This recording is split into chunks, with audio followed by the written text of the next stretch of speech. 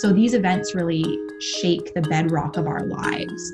And the strongly held assumptions we have of the world impact our decisions, how we behave, how we plan our lives, and how we view ourselves and our concept of self-worth. We saw this, a really obvious large-scale example that sort of parallels this one in nature is really 9/11. And we're seeing it now. I'm Jack Newton, CEO and co-founder of Clio, the world's leading cloud-based legal software provider. In each episode of Daily Matters, we'll explore what this new normal means for law firms, how legal professionals can find success while working remotely, and how lawyers can best serve their clients during this unprecedented situation. We're joined today by Natalie Archibald.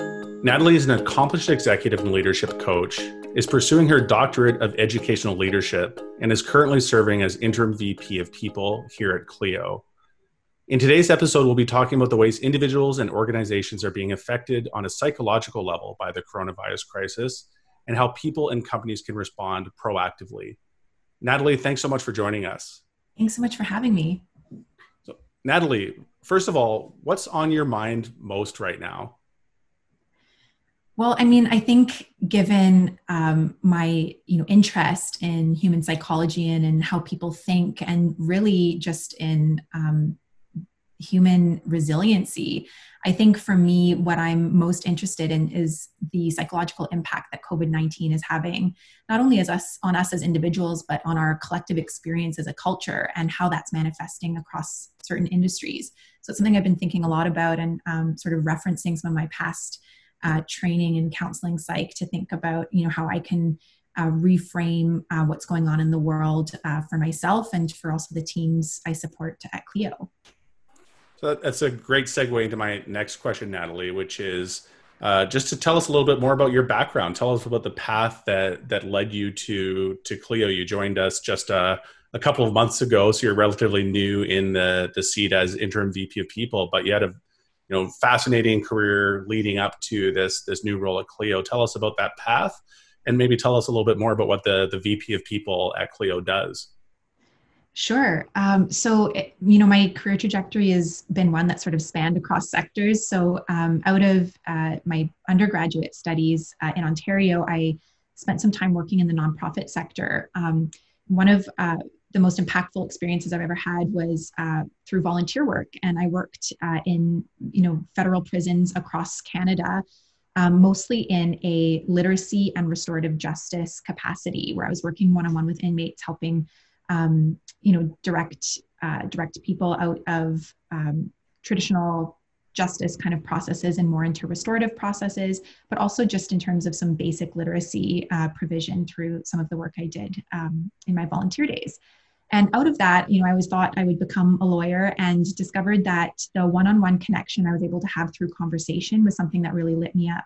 So I moved out to BC and completed my master's in counseling psychology, and worked in clinical practice in university counseling centers as well as in private practice, just in a more clinical setting with people that were struggling with a variety of mental health issues and concerns, crisis kind of settings.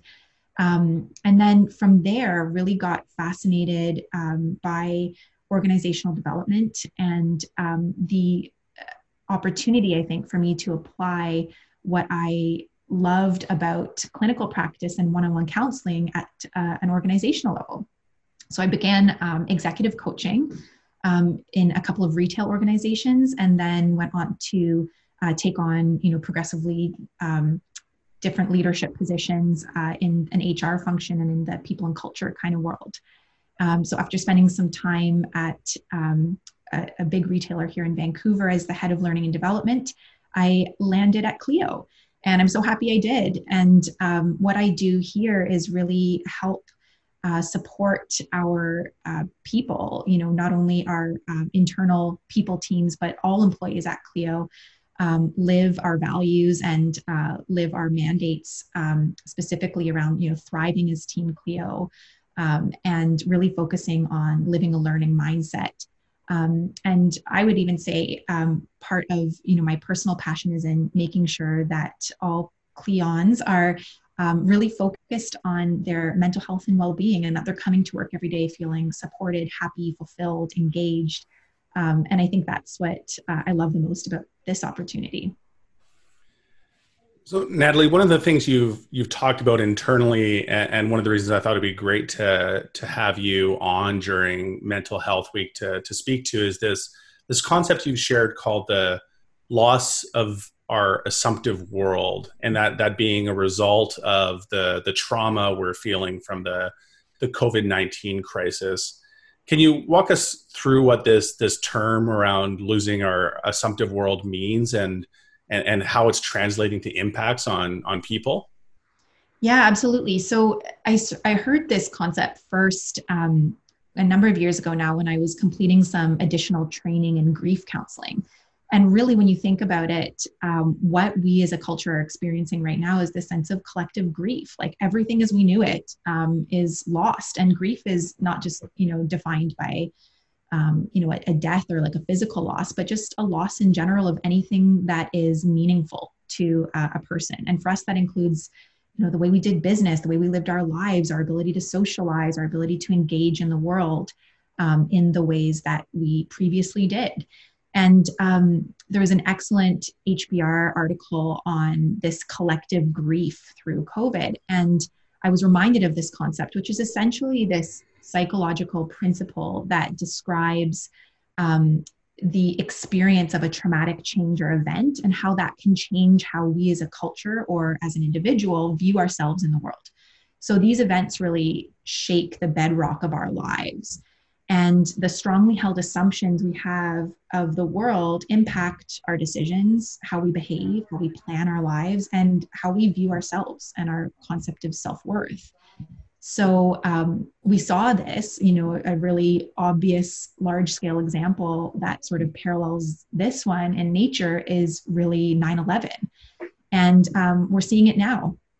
And so it's really interesting to see how we as a culture, when we go through this or experience this loss of our assumptive world or the assumptions that we rely on in order to engage in our lives in a meaningful way, how do we bounce back from that? And how do we put one foot in front of the other and redefine everything that we previously relied on as a truth that is no longer there?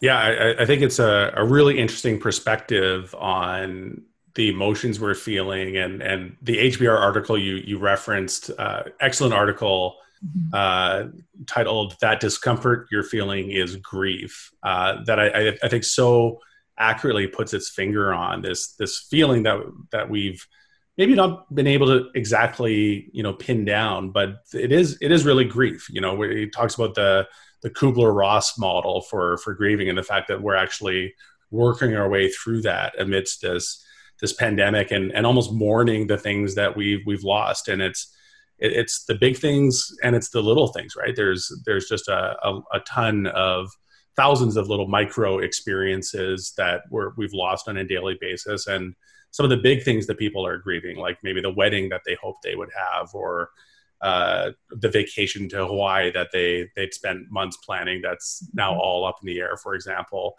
And I'm curious, how are you seeing this show up, at an organizational level or an individual level? How does this translate to, impacts to individuals that might be observable? And how do you know it might be an opportunity to intervene if somebody's really struggling?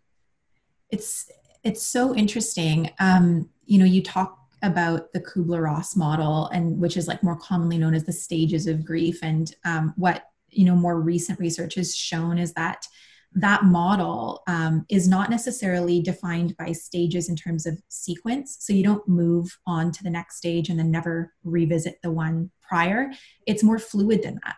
Right. So what we end up seeing when we understand grief in that way is sort of like this scatteredness of human nature. So one day we feel good and we feel like we're showing up on top of things. And then the next day we feel like, it's that one step forward, two steps back kind of thing. Right. And so how that manifests at the individual level is really in a heightened sense of anxiety. And this is a common experience after a trauma, no matter how big or small, is the sense of hypervigilance, which is that you're constantly waiting for the other shoe to drop. So during times of uncertainty, we feel completely unprepared or blindsided. And so what our bodies do is puts us in this state of constant alert in order to not be blindsided again. But how this shows up actually hinders us rather than helps us. So we see a lot of people experience far, more heightened experiences of anxiety. People with pre-existent conditions such as depression or generalized anxiety disorder, those things we're seeing like exacerbated. But we're also seeing it show up culturally and on an industry level in ways that are similar to how they show up on an individual basis. So we're seeing, inconsistency in practices at the organizational level because we're scattered. We don't know whether we're coming or going. We're dealing with new information every day. Information is coming out that renders a decision we made yesterday irrelevant. And so we're having to pivot and kind of sprint in 100 different directions. Also at a cultural level, we're seeing an inability to rely on some of the typical ways we show up in the world in terms of our cultural rituals. Like babies are still being born and people are still dying of, non-COVID related deaths, but we can't ritualize, like celebrate or show up in the ways we want to when these big kind of cultural experiences happen. And so we're seeing people feel, I think, naturally a little bit more reserved, a little bit less connected, more disconnected, less engaged. And that sort of parallels, at the organizational level as well. Yeah, it's interesting. You mentioned, death and how even the process of grieving is something that's been fundamentally transformed by this crisis. And given, this perspective that you're offering, which is one that, we're collectively suffering through this enormous trauma and grieving in some way for all the things we've lost. What advice do you have for organizational leaders? These might be our listeners that are bar leaders or maybe law firm leaders, or just anyone who's running a team that might be impacted or likely is impacted in some way at a psychological level by COVID-19. What is some of your advice for how to support your staff, how to lead them through this period of transition and provide, hopefully some kind of bedrock in a time of enormous uncertainty? It's a great question. I have, there's no easy strategies here that I think are going to make the situation do a 180 for people. But I think that there are some really key foundational things that when you focus on them and do them well, it's really felt, it's really appreciated, and it makes a huge qualitative impact on people's experiences. So I've got a couple of more emotional or relational kind of tips, and then sort of one more practical one, which is really as a leader, thinking about things through the lens of providing as much stability as you can during this time. So controlling the controllable on behalf of your team and your organization. So whether that is through messaging, whether that is through, redirecting people towards policies and practices that have not changed, that are supportive and in support of employees' experiences, really being clear about those things so that people can access the support they need. And I think as well, in terms of a thought leadership perspective, providing stability through what you're focusing on in the business right now. So what are the ways that you need to pivot to ensure business continuity? Because ultimately coming to work and having a job is one of the ultimate forms of stability we can offer our team members right now. Right. So, I know in the legal industry, and what we're passionate about at Clio is helping people make that move to the cloud and to move to a more distributed, technologically supported work environment. To me, that is a huge stabilizing gift that people in the legal industry can provide to their teams and to lawyers that they work with. So that's sort of that stability piece is huge. And then I think from a more interpersonal kind of perspective, I think that now is the time to be human and now is the time to be vulnerable. And those two things are, in my opinion, very interrelated.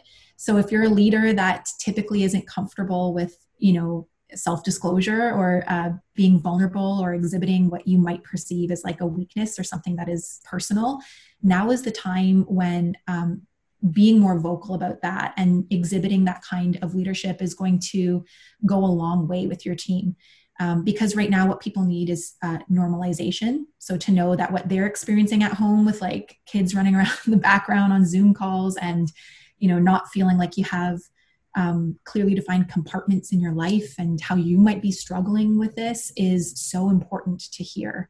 And I really want to underscore the emphasis on being human in this time is absolutely immeasurable in terms of what it can offer employees. And you're really not doing anything. It doesn't cost you anything to do that and to show up that way. This may be moving outside of our comfort zone in that being human is maybe being more vulnerable than we're used to being. And I think one of the points that Gina Cho, who was on the show earlier in the week, shared was this idea that we need to help destigmatize mental health issues and destigmatize even the fact that we might be struggling in this time, and share out that, hey, like we're having a tough day or a tough week, or like you said, be real, be human about what's going on with you, and that can really help people feel like it's normal, which it is. Yeah, and at Clio we have what we call a human and high performing culture, and for us those things are not mutually exclusive, right? Like quite the contrary, that in order to be high performing, you need to be successful in the human category. And so we talk all the time about building your toolbox up proactively. So not waiting until you've hit the point of crisis or burnout to, enlist some professional support and book a counseling appointment, or to really amp up your self-care, or to do whatever it is that you need to do to be an optimal version of yourself. Because ultimately you don't move into a place of high performance without visiting that renewal zone, as we call it, in terms of like, our energy management. Right. Talk a little bit about that renewal zone. So that we talk about this performance matrix, and it's maybe something worth thinking about again in a amidst a pandemic where we're running a bit of a marathon. And a great metaphor I heard for this the other day is you need to think about managing your energy like you're in a marathon. You're not in a sprint, and everyone needs to be in that mindset. But what makes COVID-19 especially challenging is the fact that you're not in a marathon of a defined distance. You're actually in a marathon that we don't know how long it's going to last. And it's likely going to be a series of months or maybe even a year plus before things start returning to some sense of normalcy. So talk a little bit about how people should think about managing their mental well-being and manage their energy if we're in this kind of openly defined, open length marathon. Yeah, I think the analogy of the marathon is perfect, right? Because you wouldn't train for a marathon in the same way that you would train for a sprint race. So you have to think about something that is showing up in your life where there's no clear end in sight as that marathon, and how you would approach it would be different, right? So you would want to pace yourself. You would want to visit kind of renewal, or like, stop at all the water stations and make sure that you're taking that shot of Gatorade, or, that you're giving yourself the like electrolyte right. that you need every now and then in order to sustain the long run. And I think it's similar with our mental health during this time. I think that, if we think about our energy management as sort of a quadrant with an XY axis, in the top right corner of the quadrant is where we see high performance. And that's the performance zone. Directly below that is the renewal zone. If we look at the far left side of the quadrant on the top, that's where we have the survival zone. So that's when you're operating at like super high energy and maybe at times high performance, but for a short period of time, because then you burn out. And so the quadrant right below it on the bottom left is the burnout zone. And so really the only way to make that shift from survival zone to performance zone is through the renewal zone. And that looks different for everyone. And one thing I think is a really important piece of self-awareness for us to go through as as a society is really redefining what self-care and renewal looks like, because our previous defaults aren't as readily available. So it's not as easy to just go to a workout class. It's not as easy to go for dinner with friends and, get that social connection. And some of the things we relied on in the same ways just don't work. So being really intentional about how you define self-care. And self-care has to be intentional, and it has to be restorative. It can't be something that you do for survival, right? Because ultimately it'll just lead to burnout if you don't do it properly. And tell us a little bit about what renewal looks like in the COVID-19 world. So when you talk, you're right. Like, we lost so many outlets for what our renewal practice may have been, whether it's group yoga or, the just exercise, so many forms of like spin class and other forms of exercise that so many people depended on have been yanked out from under them. What's renewal look like in the COVID-19 era? So, I think it's individual. So I hesitate to say like, this is it's not clickbait here. Like the one thing you can do that is right. Prevent you from burnout during COVID-19. I think you have to decide that for yourself. But I can share an observation, which is that pre-COVID, and obviously for the last decade or so, we've been touting the benefits of mindfulness and mindful practices. Meditation as a practice has gained increasing popularity through apps and whatnot. And I think what I really want to put out as like an invitation is that if you're the type of person who feels like they don't have time to sit down and do a 20-minute meditation, or where your comfort level with a formal meditation might not be there, like there's just a mental block that you have, I'd invite you to think about mindful moments. And what I'm really sort of observing for people is that in the absence of daily rituals, like driving to work every day and you listen to your podcast, or, you wake up and, if you've got kids, like the kids are at school and you have a cup of coffee and you have that moment to yourself to sort of reset. Those are mindful moments, and those don't exist in the same way. But how can you build in those moments into your life now, in this COVID world? So it doesn't have to be a 20-minute meditation or, sitting there in silence, drinking your coffee, but it could be things like when you're brushing your teeth or you're washing your hands, playing some sort of helpful thinking pattern in your head, or being mindful of your feet on the ground and the feeling of the soap going through your hands. Those kind of physical grounding exercises, as well as, a deep breathing exercise while you're doing something that is ritualistic, is incredibly restorative for our brains from a neuroscience perspective. And they can give us, if we practice them consistently, the type of mental breaks we need, and give us that emotional buffer from the noise that is surrounding us right now amidst COVID. And Natalie, maybe shifting to your role as VP People at Clio and some of the initiatives you got underway, and this may be underscoring some aspects of what you've talked about over the course of the episode thus far. But can you just outline some of the things you're doing at an organizational level to help folks navigate the crisis, and maybe some of the things you're encouraging leaders in the organization to do? Yeah, I mean, what's really interesting about my position at COVID, as you know, Jack, was that my first day at the company was the first day of work from home. So right. I am in all senses of the word, a head of people that's actually never met a person at Clio. Right.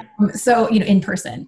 So the irony of that is not lost on me, and something I've worked really hard and intentionally to establish in my short time here is just presence, accessibility, transparency. And for me, that's what providing stability looks like, is being a leader that is accessible, that is communicating well, often, frequently, openly with people, and that I'm engaging in conversations in ways that are meaningful. So I'm talking about mental health. I'm going there from that vulnerability perspective to demonstrate an invitation, really, for our team members to show up that way themselves and to be more vocal and connect in those areas of their lives. But in terms of some of the things that we're doing as an organization, I've really been so impressed and proud of how our executive team is communicating with our organization. I think we've always been a pretty transparent team, but I think now than ever, we're really over-indexing on communication to make sure that people feel like they're in the loop, and that there is very little room for assumption and ambiguity in terms of what our priorities are right now and what we're working on and what we care about. So that's been one thing. I think the other thing we've been doing a really great job at is really providing connection points with our team members. So whether that's through virtual events, we started a daily variety show, video variety show for all of our team members to tune into, to be able to give them that sense of starting their day on a positive, light note. And it helps provide that stability of like a morning ritual that others used to provide. I think we're also putting a lot of training resources together in a quite scrappy manner on how to equip managers with the skill sets to have difficult conversations with their team members, help provide them with accommodations to some of the things that they need support on right now that's impacting their ability to show up at work in the ways they would like. And we're being quite intentional about how we're looking at flexibility and performance in this space, and really leaving room for individuals to be in conversation about that with their leaders and to feel supported in having those conversations rather than fearful of having those conversations. Right. And on an individual level, you've talked a little bit about what leaders can do on an individual level. Do you have some advice for individuals in terms of, again, just managing their mental well-being and managing their energy? You've underscored, I think, a few great ideas thus far. Is there anything else you'd like to list off for individuals as action items? Yeah, I think, those mindful moments is a huge thing. But I think, when I think about the traps that high functioning people fall into, a lot of it has to do with our own thinking patterns and the ways that we might engage in like unhelpful, overly negative or very black and white thinking patterns that actually serve us in a lot of ways, because they push us to do more, to sort of like counter that inner critic we have. But in times like this, I think it's actually really important to challenge the negative thinking patterns that we have and that we notice. And the first step is just that, noticing what's going on in our own brains and how, I call it the CNN crawl. It's like the news crawl that you have going on in the back of your head that kind of impacts your overall state of well-being. And sometimes that can actually influence our perception of reality and overly skew it to the negative. And so being conscious of that, working to change that, and replace it with thinking that is a little bit more, I don't want to say positive, but a little bit more in line with self-compassion, that we're all doing the best we can right now, that we trust ourselves to evaluate things the way we need to make good decisions, and that it's okay to be human, and that really, like, we're all going through this right now. We're in it together. And that sounds like maybe overly sugary from my counseling perspective, but I think it's helpful, and it's what we need to remind ourselves of right now.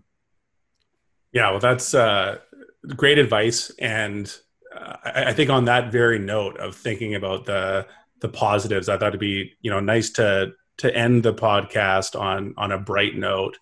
I'm curious, what are you most excited about? Is there anything that gives you a sense of optimism and hope during this time? I've spent a lot of time talking about this with my husband. I tend to be more extroverted, and for me, this has been more of a 180. He's much more of like a homebody, kind of introverted personality style. And so he jokes around that he's been training for this his whole life. So this isn't really been that disruptive for him. But I've shared with him last night, we went for a walk together, and I said, I feel like so much good has come out of this experience, and that's what I'm choosing to focus on right now. And for me, that's been a real awareness of how that busy culture that we live in of feeling like we need to be out of the house doing things, and that we define our worth based on how externally kind of available we are in the world. I've really turned that on its head. So I've really valued the connection times I've had with my kids, where I've been less digitally distracted, less pulled into feeling like I need to, be out of the house to do something. The other thing is both of our families are not from Vancouver, and we live in Vancouver. And so in order to visit our families, we have to get on a plane or do a 5-hour drive. And we are on planes or, traveling at least once a month. And to not have to do that has been like a huge sigh of relief. And it's really helped us focus on our family of origin and what we want to really prioritize and how we engage with each other. So for me, like I've really noticed that the quantity of interactions I've had with other people have gone down, but the quality has really gone up. And that's something I want to maintain moving forward. And I just encourage people to think about in their own lives what has improved and what they've noticed, and choose to intentionally focus on that. That's a great note to end on. Thanks so much for joining us today, Natalie. It's been a hugely insightful conversation, and I really enjoyed it. I appreciate you taking the time. My pleasure. Thanks for having me. Thanks for joining us on Daily Matters today, a podcast from Clio. Rate and review wherever you get your podcasts, and subscribe so that you never miss an episode. Daily Matters is produced by Andrew Booth, Sam Rosenthal, and Derek Bolin, and hosted by yours truly, Jack Newton.